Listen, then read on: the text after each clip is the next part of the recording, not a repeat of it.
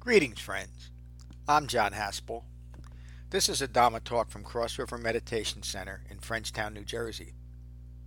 If you find benefit from this talk, please support the restoration, the preservation, and the presentation of the Buddha's Dhamma with your donation at becoming-buddha.com. Thank you. Peace.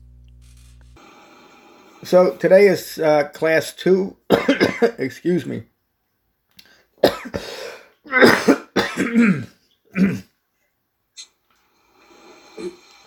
Today is class 2 of our 2021 Truth of Happiness Dhamma study. Just for clarity, we're running 2 different versions on Tuesday and Saturday and Thursday. Our Thursday class, kind of our international Sangha, is going through 1 class a week, 1 chapter a week. And our Tuesday and Saturday Sangha, I know that some of you don't come each and every class, but we're going to be doing 1 class each day, meaning 2 classes a week. And so this is the second class on the 4 foundations of mindfulness. Last week's class was on the first chapter.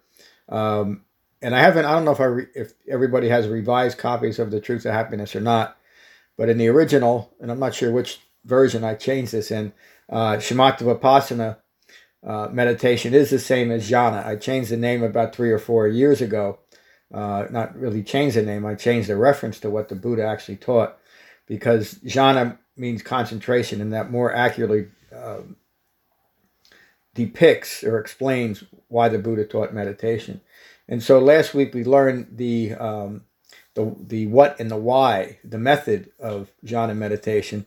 And this week, the 4 foundations of mindfulness teaches exactly what we're doing in meditation, and it teaches the type of mindfulness that we use in jhana meditation. But it's an important distinction. Meditation is not mindfulness.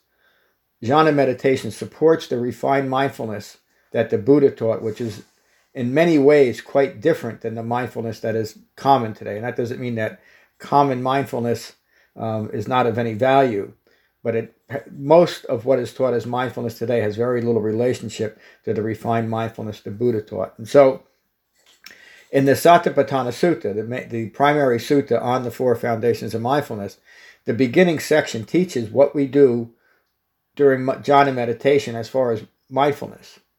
Mindfulness means to recollect or to hold in mind, and it's a dispassionate, impersonal view of whatever we're holding in mind. But in the case of the Dhamma, it's first jhana meditation, and then it's the other 7 factors of the Eightfold Path that we hold in mind as our path to awakening. So other aspects of mindfulness, in fact, as you read the Satipatthana Sutta, once the Buddha teaches us how to meditate and how to develop concentration, the rest of the Satipatthana Sutta is taught of how to apply that in moment-by-moment mundane life, but in a very practiced way in relation to the Eightfold Path and what we're to develop in the Dhamma.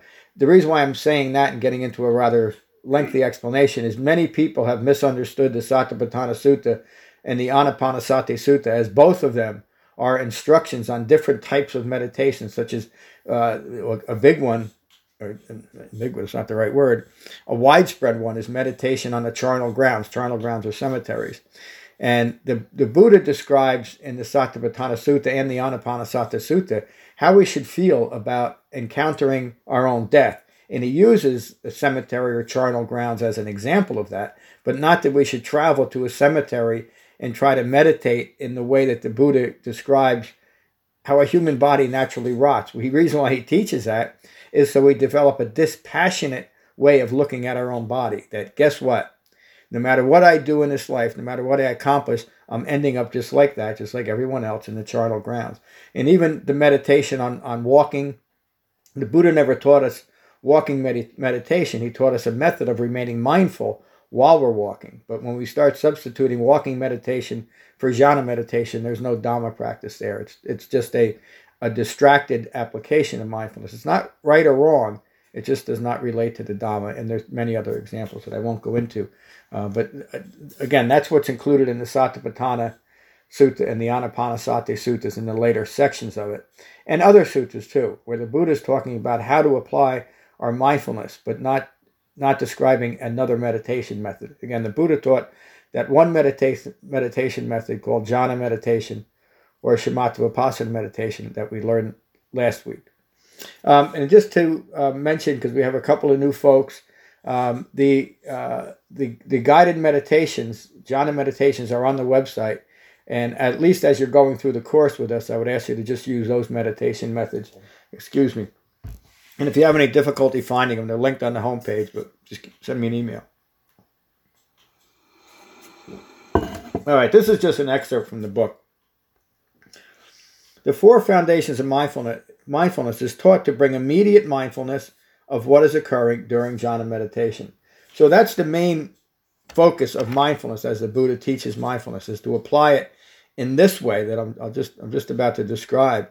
And so that truly is the foundation for the mindfulness, meaning that mindfulness is rooted in jhana meditation that we can then apply to the rest of the Dhamma. And so when I'm referring to refined mindfulness, or even mindfulness in terms of the Dhamma, this is what I'm referring to. I'm not talking about modern applications of mindfulness. Again, I'll give the caveat that I'm not against it. I don't think there's anything wrong with most applications. Some are. But as far as the Dhamma is concerned, we apply our mindfulness rooted in concentration to the Eightfold Path. So again, I'm just going to read that once more because it kind of directs our entire Dhamma practice. The 4 foundations of mindfulness is taught to bring immediate mindfulness of what is occurring during jhana meditation. Mindfulness is the quality of mind that supports developing lasting peace and happiness. Practicing mindfulness within the framework of the Four Noble Truths is straightforward, accessible, and easily understood in practice. So another reason why I put that line in is I've come and encountered many people that talk about their mindfulness practice but really are confused about what it is. This is what it is. If you find that you're hoping to practice mindfulness, but you're confused about what you're doing, it's because you're practicing a mindfulness that is distracting you. It's not that mindfulness is failing you. You haven't developed the underlying foundation in the 4 foundations of mindfulness to keep your mindfulness focused. Mindfulness means to recollect or to hold in mind. We can do that with anything, can't we? In fact, an example or a description of a distracted mind is a mind rooted in wrong mindfulness. So a distracted mind could be holding a lot of things in mind, such as I'm getting a new car tomorrow, or I wish I didn't have that fight with my girlfriend or my boyfriend, or I wish the boss wasn't upset with me, or I'm glad the boss loves me. Those are, and we can hold these things in mind, which means we've now become obsessed with something. That's an aspect of mindfulness. I'm a recovered alcoholic and drug addict. For a great deal of my life, I applied mindfulness in the way that it's applied today, except I held in mind my next drink and my next drug. It almost killed me. It almost kills many people. But it's an aspect of mindfulness that's hurtful. And I only bring it up because we need to be disenamored with the idea that I'm being mindful and be well focused and disenamored of being mindful of anything other than being mindful of the Eightfold Path if we're to be Dhamma practitioners. The 4 foundations of mindfulness are, and as I'm reading through this, notice that this is what you're doing in every meditation session. Being mindful of the breath in the body. That's the first foundation of mindfulness that the Buddha taught 2,600 years ago. And that we're still doing today, effectively, when we're practicing jhana meditation. Notice how the guidance that I give during meditation, the verbiage, relates directly to the Four Noble Truths. The second foundation of mindfulness is being mindful of feelings arising and passing away from the 6th sense base. The 6th sense base simply is our 5 physical senses, and that 6th sense of concentration. And in this sense, it's not concentration with a cosmic concentration with a capital C. Consciousness in relation to the Dhamma is simply ongoing thinking rooted in ignorance of Four Noble Truths. So as we're encountering phenomena and we're interpreting it through a mind that's rooted in ignorance, we can only interpret phenomena from that point of view, a wrong view. And that's what leads to distraction. That's what leads to stress and suffering. When we're developing concentration and mindfulness within the framework of the Four Noble Truths and the more narrow framework of the Eightfold Path, we're developing refined or right mindfulness. There's a reason why the 7th factor of the Eightfold Path is described as right mindfulness or wrong mindfulness. It implies, again, that we can hold in mind things that do not lead to awakening, that do not develop the Dhamma. The third foundation of mindfulness is being mindful of thoughts, again, arising from the 6th sense base. So the first three foundations of mindfulness we do in every meditation session. In fact, the fourth one that I'll get to, we do as well. But it's important to recognize that this is exactly what we're doing. We're establishing the four foundations of mindfulness. When I begin my meditation, I establish seclusion. I close my eyes, I close my mouth, and I start breathing through my nose. And I notice that I am distracted by a feeling or a thought attached to a feeling. A thought attached to a feeling we call an emotion. It's a judgment of a feeling. And so when I find that I'm caught up in a thought or a feeling, I simply recognize the impermanence of it. The arising and the passing away, both are important, and I come back to the sensation of breathing. So every time we are distracted by a feeling or thought, the second or the third foundation of mindfulness, and by the way, that's not exactly linear. It could be a thought that leads to a feeling. But as soon as we're distracted by a thought or a feeling, we immediately come back to the sensation of breathing in our body. We're reestablishing that first foundation of mindfulness. And that is our basic practice. In fact, it's not the basic practice, it's also the advanced practice. This is the only meditation method that the Buddha ever taught, and it does lead to establishing the concentration necessary to awaken or gain full human maturity. As we start interrupting the process of self-identifying with feelings and thoughts, which is what most of us do, we're taking our feelings personally, we're taking our thoughts personally, but think about that. We're doing it in our own minds through our own thoughts. That means we don't have control of our thoughts. Another way of saying we've gained control of our thoughts is we've developed concentration. So as we develop concentration, we're able to interrupt that process immediately of self-identifying with feelings and thoughts, and so continuing to self-identify and establish a fabricated self in the world through our feelings and thoughts. And so how often do we relate how we are as human beings by how we feel? How was your day today? Well, we feel it was an upsetting day, and that's what we relate to people, rather than the proper response was, I had a day. I had another human life, because that's an impersonal way, and that shouldn't be fabricated. We shouldn't make that up if it's not true. But an awakened human being is not distracted by or even notices or places any significance or importance on temporary feelings arising and passing away. But that doesn't mean that if we lost a loved one that day that we simply ignore it. Even the Buddha, even Siddhartha Gautama, who had gained complete control of his feelings and thoughts, when he heard that his dad was dying, he wasn't just aloof about it, and he just blew it off as, well, I'm the Buddha, I'm above human life. He made preparations to walk the 140 miles to be with his dad before he passed, which shows a mind that is well concentrated but not distracted by emotion. And that's just what he did. And that's the type of mindfulness that I talk about and we talk about all the time. This type of refined mindfulness does not provide an escape from life. It doesn't distract us further from life. In fact, it fully establishes us in our life as our life occurs. And that's what awakening means. Awakening, as described by the Buddha, as described by me, means full human awakening. It means full human maturity. A fully mature human being does not judge something in a personal way. They simply understand it as life occurs. And you could say that the Buddha was the first one to gain full human maturity, and now he's still teaching us how to do the same 2,600 years later. The fourth foundation of mindfulness, being mindful of the present level of mind. There's a misprint in the article. And that simply means to be at peace with the present quality of mind. You've heard me say often, to be at peace with whatever is occurring, whatever is arising. And the guidance to that during our meditation is notice the quality of your mind. Now, I say this when we're coming out of meditation. Be at peace with your mind. That's the fourth foundation of mindfulness. The fourth foundation of mindfulness, as we've taken the process from being mindful of our breath in our body and using that anchor of mind and body to not be distracted by feelings and thoughts, leads to a quality of mind of calm and peace, no matter what is occurring in our life. So even though there may be something that is upsetting in a human way in our life, we're not distracted by needing that stress to be any different than it is. Excuse me. And some people will immediately go to, well, how do I live in the world that way without judging, without judging something positively or negatively? I like this or I don't like that. But as soon as we're doing that, we're taking whatever that situation is personal. And almost every single time in life, and I really should use the term almost, I mean all the time, there's nothing to be taken personal in our life. But the reason why I say almost is I think, and as I'm teaching, we should take the Dhamma personally because it's the one thing that restores the self. But we shouldn't take it in such a way that we're judging ourselves harshly. That's why you'll always hear me say, in Dhamma practice, the key is to always be gentle with ourselves. And that directly leads to the fourth foundation of mindfulness, doesn't it? Because in this moment, if I'm at peace with my mind, no matter what's occurring, I am being gentle with myself. If in this moment I'm meditating and trying to apply jhana meditation to that level of mindfulness, and I find that I'm constantly distracted, I should realize how fortunate I am that I have a practice that allows me to go from that distracted state by simply being mindful of my breath and my body and so deep in concentration. Again, the reason why I say that is many beginning meditators and even people that I've talked to with years and years under their belt still get frustrated if they're not able to completely eliminate their thoughts. But the Buddha never taught a trance-like state was of any value.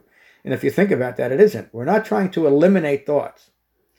I could teach, I've said this a few times, I haven't said it recently, I could teach you all a method right now, it would take about 3 minutes, that you would all develop a blank slate, and you might think that that's valuable. The reason why I don't teach that is it's just a trick, and it's just another distraction to a trance-like state. It's the same as teaching someone to aspire to a non-physical establishment of the self, a speculative state. So there's no value in learning to create a trance-like state. There is value to gain control of our feelings and thoughts by recognizing when we're caught up in our thinking and come back to the sensation of breathing. Jhana meditation contains both of those factors, not just being mindful of the breath. So don't ever judge yourself harshly that you have to keep doing that, because every time you do it, you're deepening your concentration. It's a fortunate act. Recognition of the initiation of I-making, which is taking your feelings and thoughts personally. Recognition of the development of I-make develops the ability to bring continued I-making to cessation. It makes sense, doesn't it, that the entire Dhamma is geared towards understanding the ongoing nature of I-making moment by moment. That's what keeps us in distress. And the recognition and abandonment of that is what eliminates that distress. Mindfulness is a dispassionate, focused awareness on whatever is arising in the present moment without being distracted by judgment or discriminating thoughts. So that one line could lead people to think, well, that's what mindfulness is. And so that's all I have to do is be mindful of what's arising and passing away. The only way that can develop dispassion and non-distraction is through jhana meditation established first. Because then an ordinary monkey mind type of mindfulness is what is just continued in that way. Being mindful of feelings as feelings arise allows the feeling to dissipate and allows a deeper tranquility to develop. And that's the end of what I mean to teach as far as the book is concerned. So it's important. There's a few, Ron, we always have this, we don't always have this discussion, but we've discussed it in the past, calling some suttas primary and secondary suttas. Primary suttas, I would say, are the Paticca Samuppada Sutta, the teaching of independent origination. Both the Dhammacakka Pavatana Sutta and the Sakavibhanga Sutta is a primary sutta, describes the Four Noble Truths. And the Satipatthana Sutta, the sutta on the four foundations of mindfulness, is another primary sutta. And especially the beginning portion, that we have to understand this as the foundation of our Dhamma practice. But it's also important to remember that we do this. This is not something that is inaccessible, this level of mindfulness applied to concentration. It's any human being, any ordinary human being can practice this four foundations of mindfulness and bring it in to their jhana practice, and so then bring it into their and so to develop the refined mindfulness necessary to hold in mind the entire Eightfold Path. I'd like to go around the room, hear what you're learning about jhana meditation, what you learned about the four foundations of mindfulness and how that relates to, or if you understand how it relates to jhana meditation. And I'll put Karen on the spot first, and she's up at the top of the screen. How are you, Karen? Good morning, John. Good morning, everybody. So nice to be here, and thank you, John, for doing this. I mean, I know you have been teaching this for a long time, over and over again, but it really helps people like myself to finally get these little glimpses of awareness. And when we were meditating earlier, and even before we sat to meditate, I'm just noticing this constant I-making thoughts. If I speak today, will I sound okay, or will I sound like an idiot? And it's kind of funny when It is. It's absurd. Yeah, it really is. It really is. And so just kind of noticing that, and I wrote a couple of things down.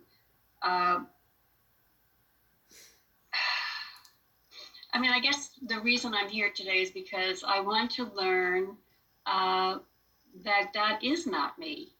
But one of the questions that did come up for me was, well, if that's not me, that's not mine, that's not who I am, then who am I? And maybe that's a question for another time, another class.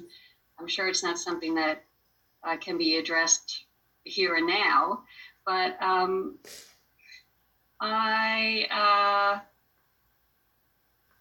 I don't know. I think that's enough for me. I think I'm learning as I go here, and I think the chapter on mindfulness was very helpful. Yeah. So thanks so much. Thank you, Karen. Thanks for the question. But you're describing recognizing I-making, that you're developing the Dhamma as it's intended.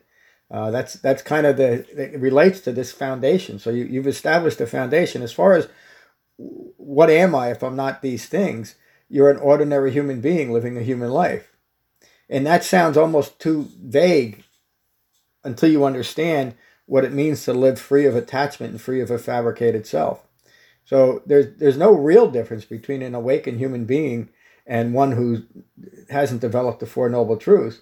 It just means that they're not awakened. And so we stop taking things personally. Again, the question infers a level of I-making that just hasn't been addressed yet. What happens to me? And almost everybody that I've ever taught has asked that question in one way or another. What happens to me when I let go of all these views? Because we believe that the view is us. What the Buddha's teaching is the view isn't you. What you are is simply a human being. Another way of saying that is we don't need a view of self in order to be a self. In fact, when that view is rooted in ignorance of Four Noble Truths, the view of self that we create is a self that is constantly prone to stress and suffering because it doesn't understand or does not have full human awareness of what it is. So I hope that answers your question a little bit. But it's a person who lives without stress. Thank you, John. Thank you for the question. Liz, good to see you. Mute. Good to see all of you. As I was reading through along with the book, there's a note in my book that I hand wrote. I don't have a date next to it because this is probably my fourth time going through the Course in Happiness. And it says, develop a relationship with your mind that is calm and peaceful. And if you are a person that doesn't have a calm and peaceful mind, it just sounds so logical. If you can have a relationship with your mind when it's up and down and running here and there, you can also have a relationship with your mind when it's calm and peaceful, and that naturally feels better. Some people require that pace to keep themselves motivated, but it's a wonderful thing to be motivated by a calm and peaceful mind too. So that's what I'm remembering today. Yeah, to some people, even the purpose of the Buddha's stated purpose is to develop a calm and peaceful mind through understanding dukkha. And to many people, I would say, I don't want to spend my life doing that. But some people recognize that's really what we're all chasing after. That's why we try to get the biggest hut with the most coconuts, because we think that's security and safety, and it elevates us against the people with lesser huts and lesser coconuts. But of course, that's just the struggle of life, isn't it? Of constantly establishing ourselves. And so as we develop the Dhamma, it doesn't mean that we don't care about the hut and having a couple of coconuts. We don't need that motivation, that self-referential motivation to live in calm and peaceful life. In fact, if we want to, we have to let go of those self-referential views. And those of us that have developed, and Karen was just leading to it, even if you develop it just a little bit, you start recognizing the benefits of the diminishing of eye making, because it just feels better. In fact, another way of saying that is it feels less. You're not constantly agitating yourself. That's what a calm and peaceful mind is. Thank you, Liz. Good to see you again. Jen, how are you this morning? Good morning. Whew. Wow, I might get emotional for the first time in quite a while. You might get, well, I'm sorry, I didn't hear that. Can you hear me? Yep. I said I might get emotional for the first time in quite a while. Ah, well, you're going to make me emotional too, so you better not. Get brought back to going through this course again.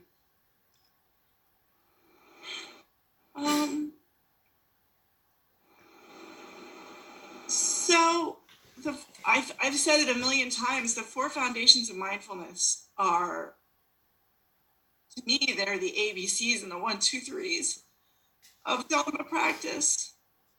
And they seem so simple to just be mindful of your breath, your thoughts, your feelings when you're meditating, and being mindful of basically the Eightfold Path, Four Noble Truths, and what you're doing when you're not meditating. And somehow, if you aren't doing that and you're practicing for a long time, you can still be unkind to yourself. And it's something that I'm realizing right now in this moment. So, I am a teacher. I've been teaching this stuff, and yet I still realize that you have to be kind to yourself. And I think it was Karen's question that made me realize that, conditioned mind is just going to keep throwing up different things to think about. Yeah. And if I'm not kind to myself, even when that's going on, then I'm going to be distracted. So that's what I'm realizing right now. And I was hoping you would call on me just a little bit later so I could get it together before I got called on. So there's more eye making. So, Jen, when you find, thank you for your honesty too. Teacher Jen, when you find that you're not being kind to yourself, what do? Come back to the sensation of breathing. Yeah. And why do you do that? Because your breath is what's occurring, and because whatever it is in your mind that's not being kind to whatever it is in your mind that's feeling upset about not being kind is all just I'm making and conditioned thinking. Yeah, and when you do that in that situation, it's the most gentle thing you can do for yourself, and that's pure Dhamma practice. Again, when you find that you're acting unkind towards yourself or others, that's not the time to judge yourself harshly. It's the time to realize this is not me, this is not mine, this is not what I am. Because as soon as you judge yourself harshly, you're saying, yes, this is me, this is what I am.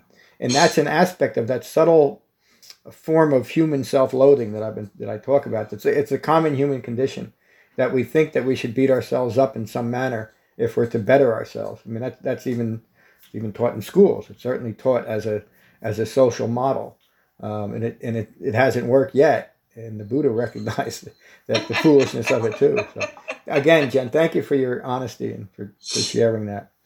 Thank you, John. Steve, welcome to your first class and welcome to our Sangha. Thank you very much, John. Four foundation of mindfulness is very interesting parts of Buddhism. It's very fascinating. Could you speak up just a little bit because you're coming through the computer as well, so people can hear you a little better? Oh, sorry. No, thank you, Steve. So thank you very much. And four foundation of mindfulness is very fascinating parts of Buddhism for me. I agree. And give you some example. We're talking about jhana meditation and it's great, calm, peaceful. And I have some probably addiction personality. I so attached to this calmness and peaceful And when you attach stuff to stuff, you create suffering. And you go on and start to frustrate you because you look at this nice and peaceful experience. Yeah. But thanks for mindfulness, I able to recognize this and I able to stop to some point and return to present, to my body, to my breath. It's very kind of like profound feeling because Yeah. you see this online and you have tools to drop it. Yeah. It's amazing. So it's, I don't know how to describe the words. Well, you described it beautifully, Steve, and that's an important recognition of how simple, but how profound, how powerful jhana meditation is, and that gives us that re-encourages us, doesn't it, to keep going and keep practicing. So, thank you for bringing that today, and I hope you join us again. Thank you very much. It's very interesting group and very interesting teaching. And it's very unique and whole American community plus like this. Well, it's great. Where are you logging in from, if you don't mind? Again, you don't have to answer it. I'm logging from Cleveland, Ohio. I live now in the United States, Cleveland, Ohio.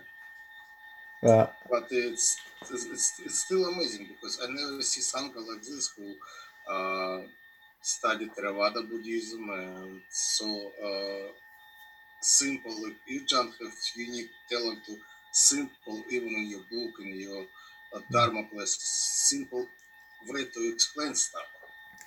Well, thank you for saying that. You, my friend. Again, I really appreciate that. That goes back to the simplicity of the Buddha, though. When I finally realized what the Buddha was actually teaching, and I had to put it in the context of, I had to first understand dependent origination and what he's meant by the Four Noble Truths. But once I understood that, then all of the other suttas are seen in that context, and it does make it rather simple. Some of the translations are still rather difficult. They're very, very repetitive, etc., etc. And when they get into the mystical, I have to understand what they're meaning in relation to what is non-mystical. They're just using that as metaphor. But the Buddha's Dhamma is really incredibly simple, but it makes sense that it would be simple, isn't it? He's just teaching us how to be human beings, and it works. So thank you for joining, Steve. Mary, how are you?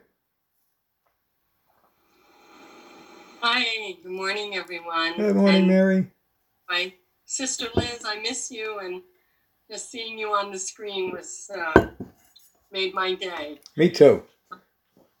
So, everything is in here, and part of what I'm reminded of is during the retreat, you gave a description of directed thought versus reactive thought. I carried that with me, and I was reminded of it again today. When I was growing up, I would have never known that you didn't react to your thoughts. Yeah. No, I mean, oh gosh. So I'm still, working on that. But what I do take is that I am able to interrupt my thoughts.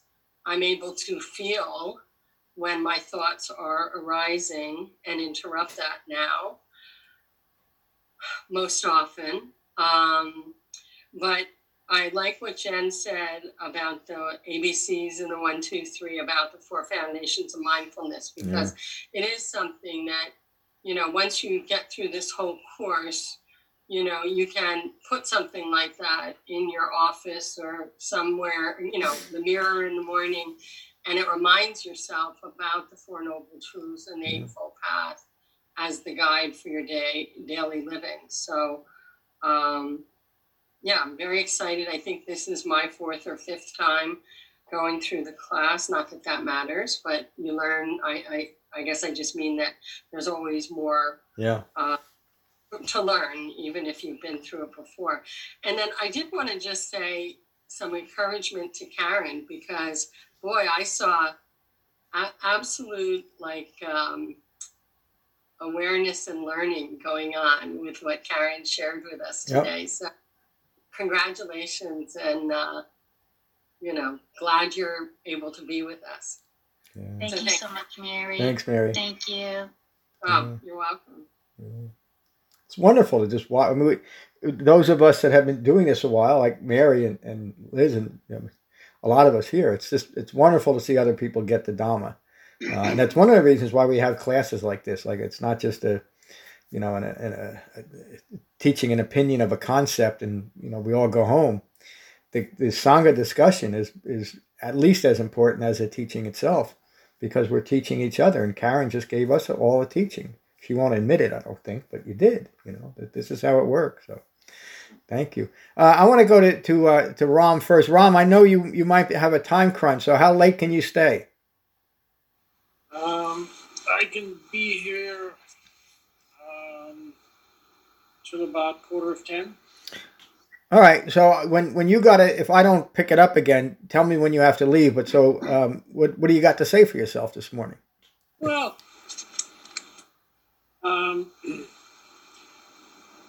as always, it's just good to go back to the book here and go through it again. Just as in the Buddhist teachings, every time you run this cycle again, there's more things that you see, or things that you realize you didn't see. Yeah. I was thinking of metaphors, because the how mindfulness fits in Dhamma practice can be a little confusing, and how it relates to jhana. And I realized that jhana is like the starter motor of the car of the Dhamma. But the engine is mindfulness. This is what drives everything. All the other parts of the car, going down the road, are driven by mindfulness. Yeah. That's where it all comes down to. Driven by refined mindfulness, though, we should say. Yeah, mindfulness, definitely. Yeah. Or, in an older metaphor, the driver's whip is jhana, and the horse is mindfulness. This is what brings us down the road. Yeah. That's a good metaphor. Thank you. Would you let's talk to Dylan next? Okay, sure.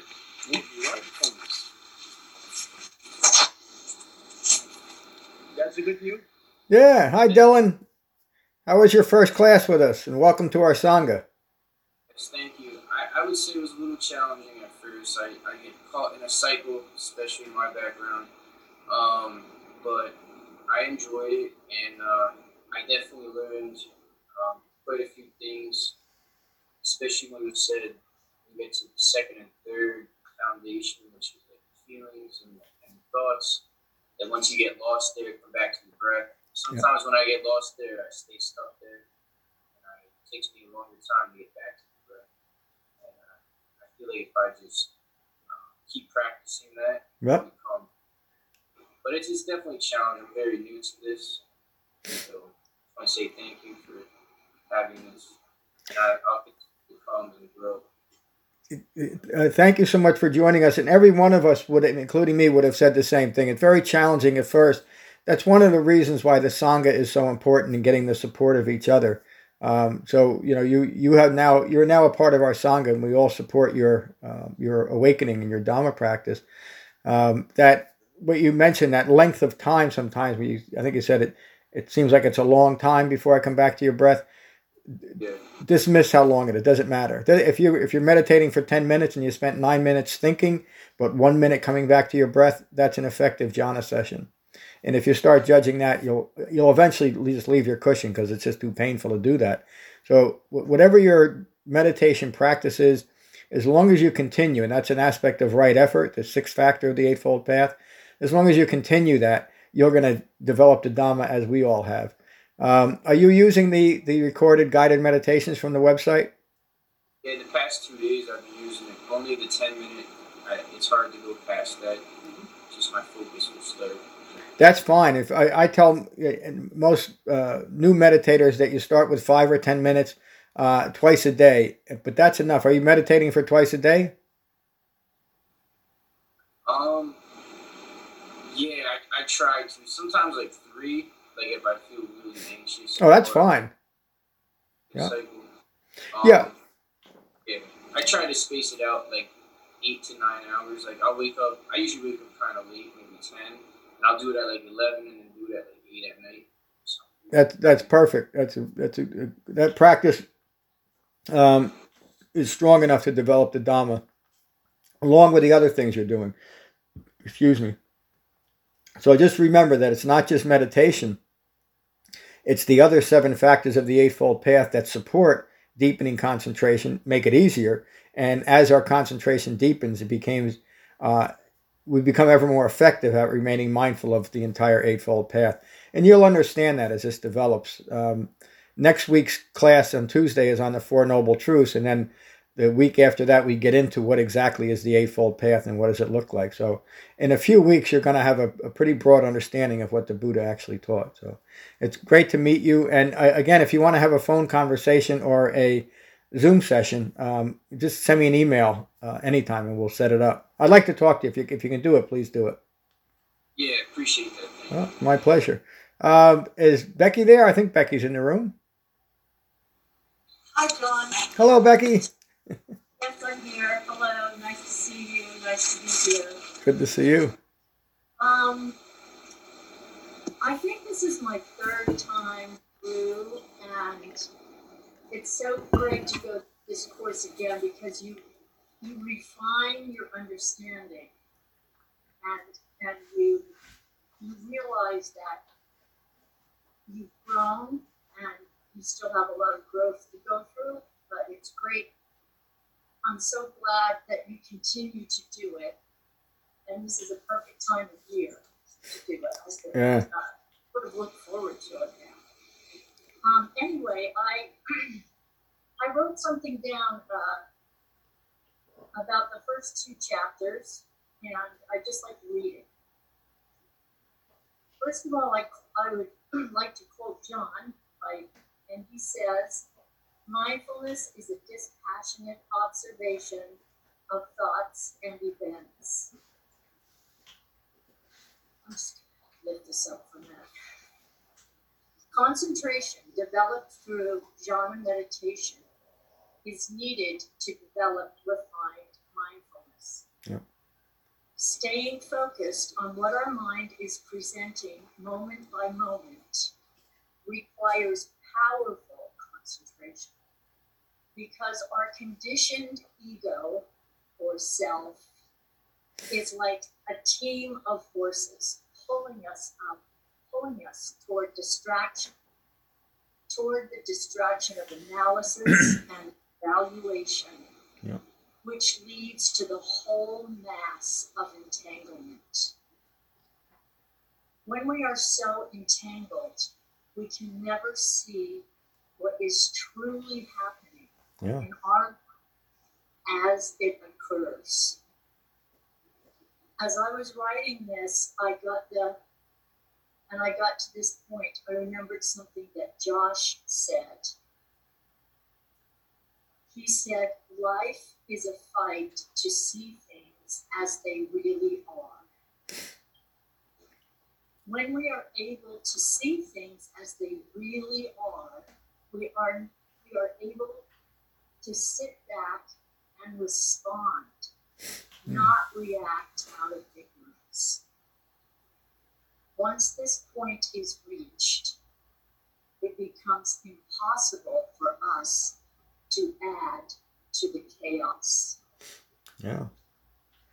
That's what I wrote. Thank you, Becky. David, how are you this morning? And for those of you that can, try to make it to Frenchtown next Saturday because I don't want to blow the surprise, but there's going to be a special event for David. So, David, how are you? Just thinking about what Becky said, then you take it off the cushion. And how do we go through our day? how we're so enamored by our thoughts and our feelings, and what do? We're terrible listeners.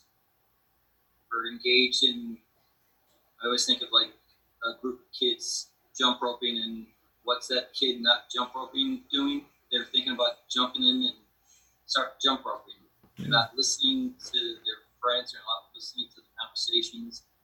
They're so enamored by their own, thoughts that they're not even quite engaged with what's going on. And what this refined mindfulness does is it gives you that tool to see things arise and pass, and gives you that space not to be reactive and not to have wrong speech, but to go back to listening.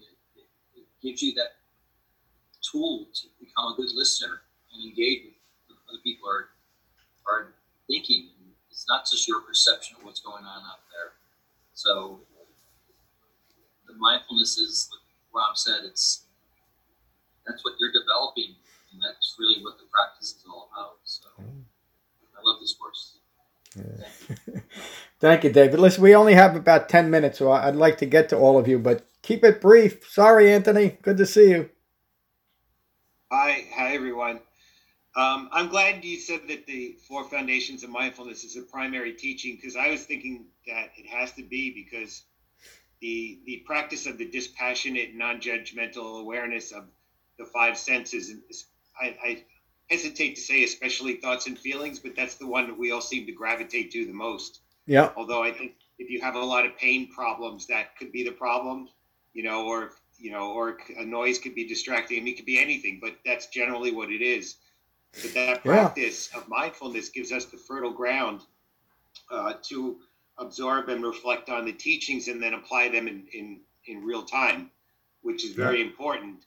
And I think, like everyone I've been listening to has been demonstrating that, because Karen was talking about her eye making, and Jen was talking about how she was not happy you called on her because she was emotionally vulnerable. And by the way, Jen, I wouldn't have wanted it any other way, because it was beautiful. And even myself, before we began this, I'm thinking, I don't like the lighting. My face looks dark. I look old. And I just said, screw it. Just screw it. So that's why I think mindfulness is just so important. And I know you told me to keep it brief, so I'm done. Thank you, Anthony. I think you look great. As best as I can tell, it's a pretty good haircut you got. It's not quite there yet, but it's not there. Thank you, Anthony. Kevin, how are you? Good to see you, my friend. Hi, John. I'll try to be brief too. Thank you very much. I'm glad we're going over the course again. I think when I first started to meditate, I was using it really to manage stress, and in a way to try to escape from stress. To think if I just do this, then everything will be great. And then luckily, within the first few months of starting that, I discovered John. I discovered your teachings, your teaching of the Dhamma, and came to it. So it's been so helpful, and it's great to go over this course again. I think one thing that people have talked about, and I heard it from Steve and, maybe from Karen, from everyone, is the calming. In the instructions, initially it's become aware of the breath, and then to realize how the character of the breath, I breathe in a short breath, I breathe out a short breath, I breathe out a long breath, etc. And then in the instructions, I think the next thing that comes along is I breathe in calming the breath, I breathe out calming the breath. And then I breathe out calming feelings, and I breathe in calming feelings, etc., and then thoughts. And really it's this calming. And over the years of meditation, I realize when I start to meditate, I almost hyperventilate because I'm breathing. And then I calm my breath. And when that happens, then jhana really happens. Yeah. So thank you. And hopefully everybody will stay calm. Well said, Kevin. Thank you. Tim, good to see you. Hi. I'm not going to go through any preamble, so I'll just go right to the point because of time constraints. maybe I shouldn't even say anything because it really requires more thought than just a 30-second explanation. But I will say one thing: that an emotion is the reaction to an event that we're judging ourselves, and it's hard to understand mindfulness. To be mindful, right? So be mindful of your mindfulness. It's almost like a catch-22. And the other thing I would say is that through the context of the Four Noble Truths, right meditation, right mindfulness is part of that Eightfold Path. So you can't have one without the other. It's a link. Anywhere in that Eightfold Path, anywhere where that link is broken, you're not practicing properly. You're suffering. And that also ties into mindfulness as well. And mindfulness is a foundation. What does the word foundation mean? Foundation is a very important word. It's the base. It's the rock. Yeah. It's the glue. It holds things together. That's what foundation means. Yeah. And so keeping in mind those four things that we need to go through as we meditate. Thoughts arising, passing away, feelings arising and passing away, breath arising and passing away, quality of our mind. What is it? It's a spectrum. It's not enough to go, what is the quality of a mind? It needs to know what it is. And then the last thing is that difference in... Well, I just need to say that, I don't mean to interrupt you, but that last foundation of mindfulness is not something we get into analysis. Whatever it presents itself is what it is. It's just the quality of my mind. But it's not enough just to say quality of mind.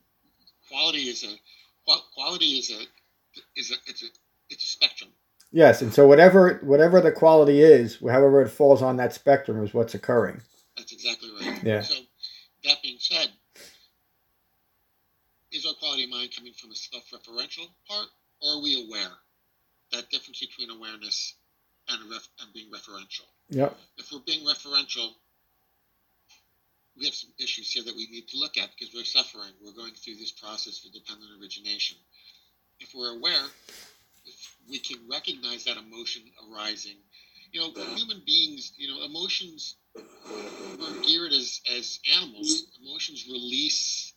It's a release. It makes us feel better physically. Well, sometimes, but it can also make us feel awful and make us ill. Right, but there's a trigger. Otherwise, on an evolutionary standpoint, there would be no reason for a person to ever have an emotional reaction if they had no benefit. But to your point, because of that factor, that aggregate of consciousness, it can hurt us. It will cause pain. It will cause suffering because it's a reaction. It's a reaction to it. So I don't want to keep everyone time. That's why I'm saying there's more to it than. Yeah, and there is as it applies to the Dhamma practice, but the four foundations of mindfulness are not terribly complicated or apply themselves well to any type of analysis. They're meant to be, this is what's occurring in meditation. And of course, off our cushions, we can think and ruminate about our feelings and thoughts all we want. That the point of jhana meditation is that's not what meditation is for. It's simply to recognize those four foundations and establish them as our Dhamma practice. So, and you made that very clear, Tim. Thank you very much. Julia, we only got about a minute or two for you folks, so sorry. I wrote something because I did my homework. I'm going to read this. I don't think it'll take too long. The breath in the body is the life force of the body. The breath keeps the body animated. So being mindful of the breath in the body brings the mind in the body at the present moment. Mindful of the breath in the body develops an understanding of an ego personality and its interaction with the phenomena world. Being mindful of the breath in the body allows one to become a detached witness of the body. The mind recognizes and notices through a calm and peaceful mind that this ego self is made of the four impermanent elements. It recognizes these parts as parts that simply comprise a human being. These parts are not unique. With dispassion, a mind recognizes that the body is subject to decay and will pass away. Through jhana, mind is further conditioned to be present and to witness itself through wise restraint at point of contact. It notices that phenomena Things the ego self notices are rooted in desire or aversion. It recognizes how it uses the phenomena to define self and define its parameters. It recognizes that through wrong view, it uses the phenomena world to create a permanent self. In being mindful of impermanence of the body, dispassion is developed in an understanding of things arising and passing away. The breath arising and passing away. Feelings arising and passing away. Thoughts arising and passing away. The body arising and passing away. By understanding the arising and passing away of all phenomena, release and unbinding become possible by understanding the three marks of existence. By being mindful of the breath in the body, we become mindful of impermanence and understand emptiness, that there's nothing in this world that can substantiate a permanent self. That's all. That's what I got. Those are my notes for this lesson, John. Well said. I don't have enough time to comment on it, but Michael, you got about 2 seconds. Noble silence. I'm so glad you joined us and you understand that. So I want to finish with metta, so I'll speak quickly. Next Tuesday's class is on, I'm trying to think, is the third in this series. It's on the Four Noble Truths, so you'll read that section and write a little bit about it. And also our Thursday class, if you can join us, is also on the Four Noble Truths. And then the newsletters will show what Saturday's class is. The beginning of the Eightfold Path is next Saturday. And everything is on the website too, and I'll put this talk up later today. So if you want it, you need to reference it. But thank you all for a wonderful class. Ram, thank you so much for facilitating this and kind of jumping in at the last minute. We'll finish with metta as we always do, if I could find it.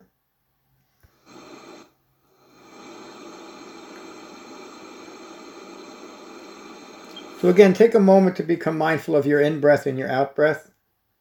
And these are the Buddha's words on metta from the Karaniya Metta Sutta. This is what should be done by one who is skilled in goodness and who knows the path of peace. Let them be able and upright, straightforward and gentle in speech, humble and not conceited, contented and easily satisfied. Unburdened with duties and frugal in their ways, peaceful and calm and wise and skillful, not proud or demanding in nature. Let them not do the slightest thing that the wise would later reprove. Wishing, in gladness and in safety, may all beings be at ease.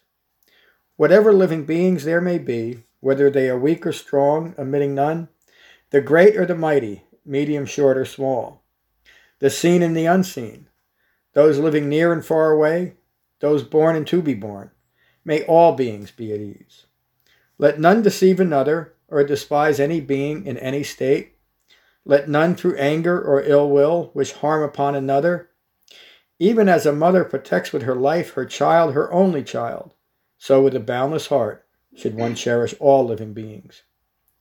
Radiating kindness over the entire world, spreading upwards to the skies and downwards to the depths, outwards and unbounded, freed from hatred and ill will.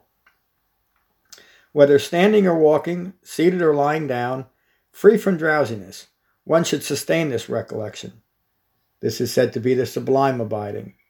By not holding to fixed views, the pure-hearted one, having clarity of vision, being freed from all sense desires, is not born again into this world. Thank you all for a wonderful class this morning. Peace. Thank you, everybody. Thank you. Take care, everyone. Dylan, give me a call if you can. Thank you very much, everybody. Steve, it was great to meet you.